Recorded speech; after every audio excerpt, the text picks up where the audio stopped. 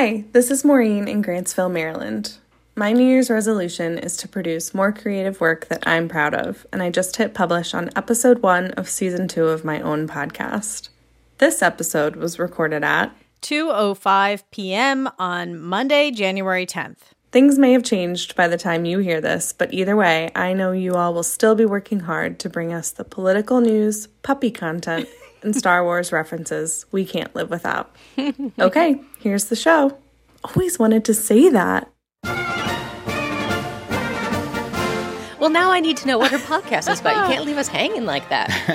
Hey there, it's the NPR Politics Podcast. I'm Tamara Keith. I cover the White House. I'm Kelsey Snell. I cover Congress. And I'm Domenico Montanaro, senior political editor and correspondent. And Congress is back from break, both sides, both chambers, and their to-do list for 2022 looks, well, a lot like their to-do list from the end of 2021.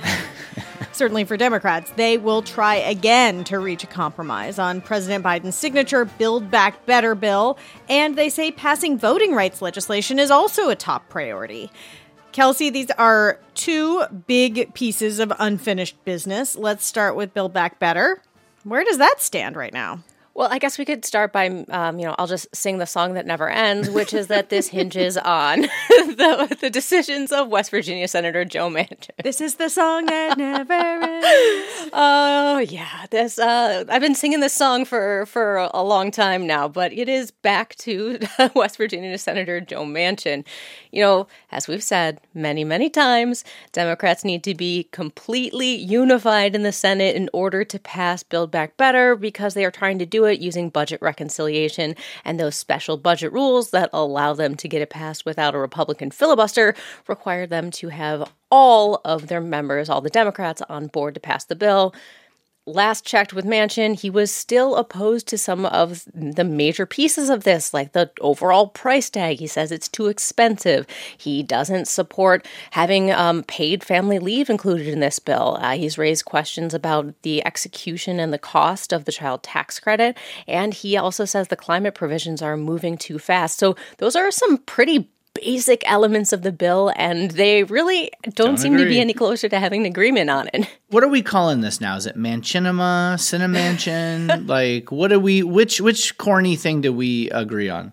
Well, the thing is that Manchin, Sinema, so Sinema being Senator Kyrsten Sinema of Arizona, they have different things that they want from this bill. And in a lot of ways, we pay a lot of attention to Manchin because he's been the most vocal about it. And as I talk to Democrats who are negotiating different parts of it, they feel like he is the bigger challenge. They think that Sinema is actually more on board with the policy provisions in the bill than, say, Manchin is. So, before Christmas, he said no. But it seems as though that was not a hard no. It was more of a pause. Yeah, it seems like it wasn't a real breakup. It was a temporary breakup. Well, that's the thing that we've seen a lot here is that Manchin has, on many occasions, basically said he was done with the negotiations and come back to the table in some way, shape, or form. The question now is whether or not this is a real breakup, as we were just talking about, or if they're just, having a lover's quarrel and taking a break and coming back to this negotiation further down the line. The thing that I will say, though, is that Manchin's objections really haven't changed all that much. They just have kind of, taken turns in the spotlight. So for a while, we were focusing on Manchin's concerns about the price tag. And then it seemed to be that was getting resolved, and we were focusing on his concerns about the child tax credit. And that seemed to kind of fade into the background until it came back up at the end. So it's a little bit of a game of whack-a-mole here if we're going to be mixing metaphors. But this is what Democrats are facing right now. And I guess if Manchin were to get everything that he wants, and it's not 100% clear even what he wants, is there a problem then for Biden with his left flank, losing progressives who feel like they've already compromised a lot?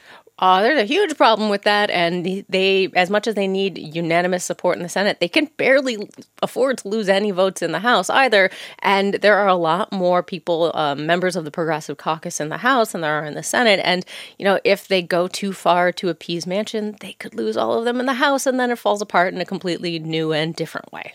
The vast majority of progressives were willing to compromise and wait around. Yeah. And frankly have been very, very patient and much more practical and pragmatic than I think a lot of people maybe would normally give them credit for. And they were waiting and also warning about Senator Manchin and not wanting to wait around too long, because what happened through the end of last year, you wound up just having highlights of Democrats fighting Democrats, President Biden's approval rating going down, and we've seen a distinct tactic on the White House's part, on President Biden's part, to sort of shift the focus now, it feels, toward targeting Republicans a little bit more.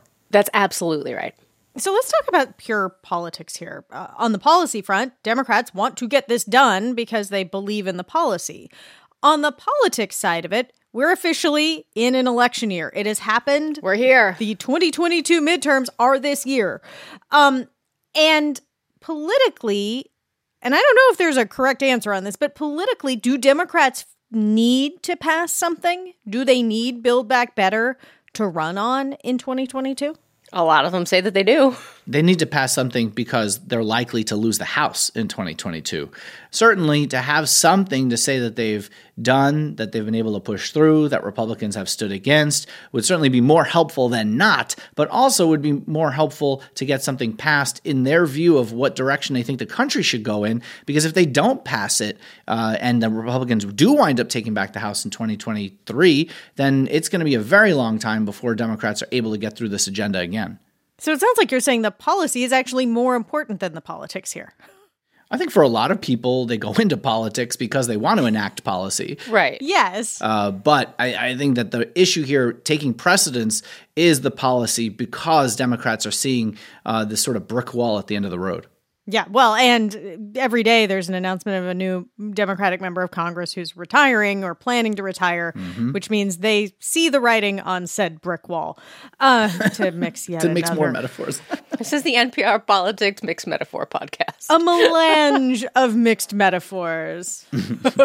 I do want to talk about one other big ticket item on the Democrats' agenda, and that is voting rights. There are two bills that have basically been languishing in the Senate for months, and the president's going to make another big push on this.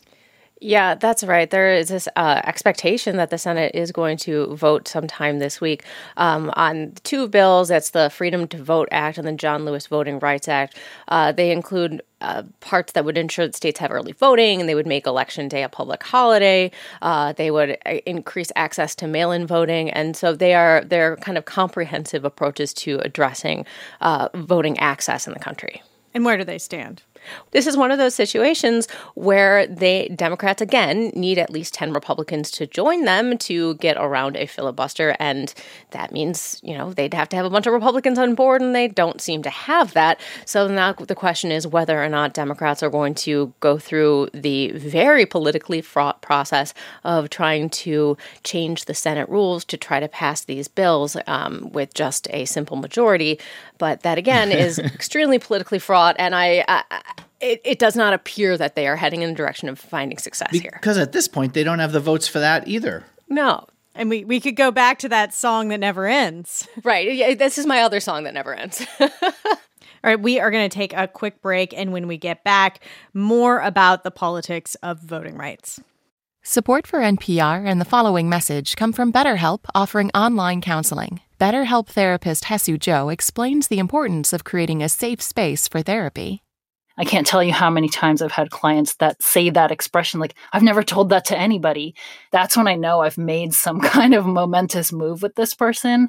They feel safe enough to expose that part of themselves, and doing that together with somebody else can be very powerful. To get matched with a counselor within 48 hours and save 10%, go to betterhelp.com/politics.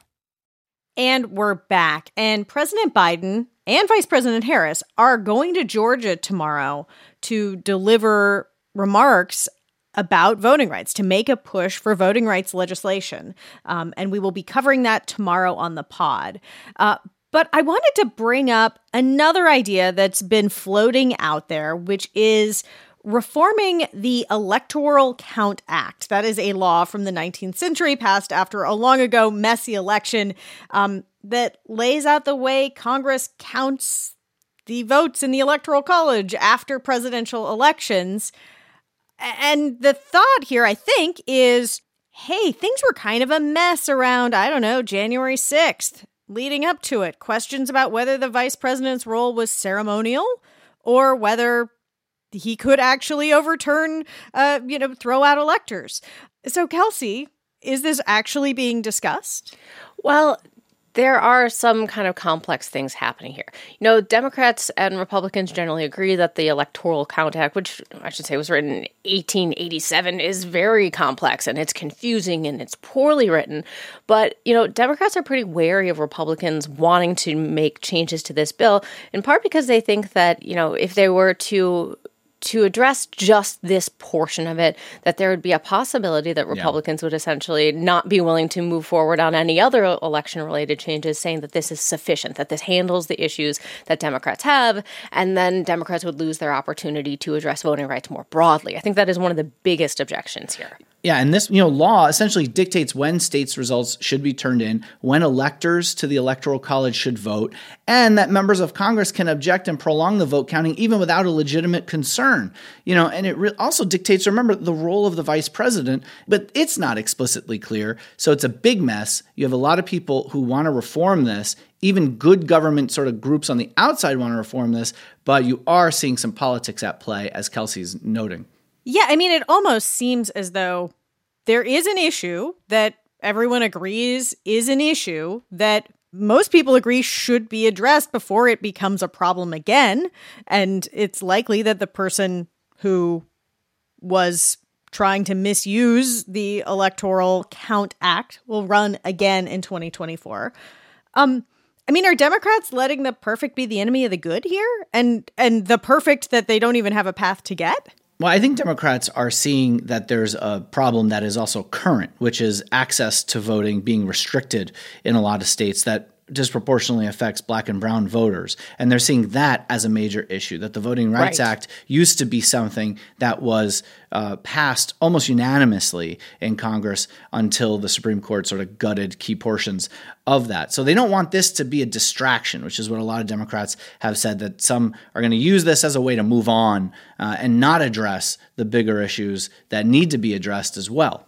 Right, and it's not like Democrats promised voters that they were going to go and change this specific law that dealt with the ceremonial aspects and the certification of the election. They promised voters that they were going to reform voting rights and voting access across the country. So if they were to only accept this one narrow change, they would not be fulfilling the promises that they made to voters, and that's something that they've struggled with very significantly the entirety of this last year. Yeah. I mean, I guess this is just where we are as a country and where we are politically. But you mentioned this. It's sort of remarkable. Voting rights used to be bipartisan.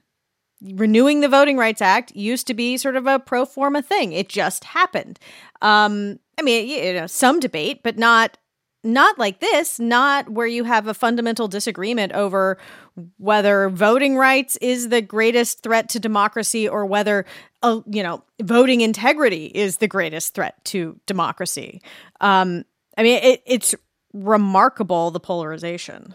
Obviously it's what we've seen in public opinion. 2/3 of people in our PR Ipsos poll that we did recently showed that people feel that that democracy is under attack, except they believe very differently why it's under attack. The right thinking that liberalism is the problem, the left saying that there's a threat to democracy when it comes to truth and what's happening with the metastasization of the big lie, that Trump really lost the election but keeps claiming that he won it falsely. Yeah, and now policy is being conducted based on those claims. All right, we are going to leave it there for now. We will be back in your feeds tomorrow after President Biden speaks in Georgia, so it might be a little bit later than usual. And it's a new year, so we need new timestamps for the top of the show. Just record them on your phone and send them to nprpolitics@npr.org. I'm Tamara Keith. I cover the White House. I'm Kelsey Snell. I cover Congress. And I'm Domenico Montanaro, senior political editor and correspondent. And thank you for listening to the NPR Politics Podcast.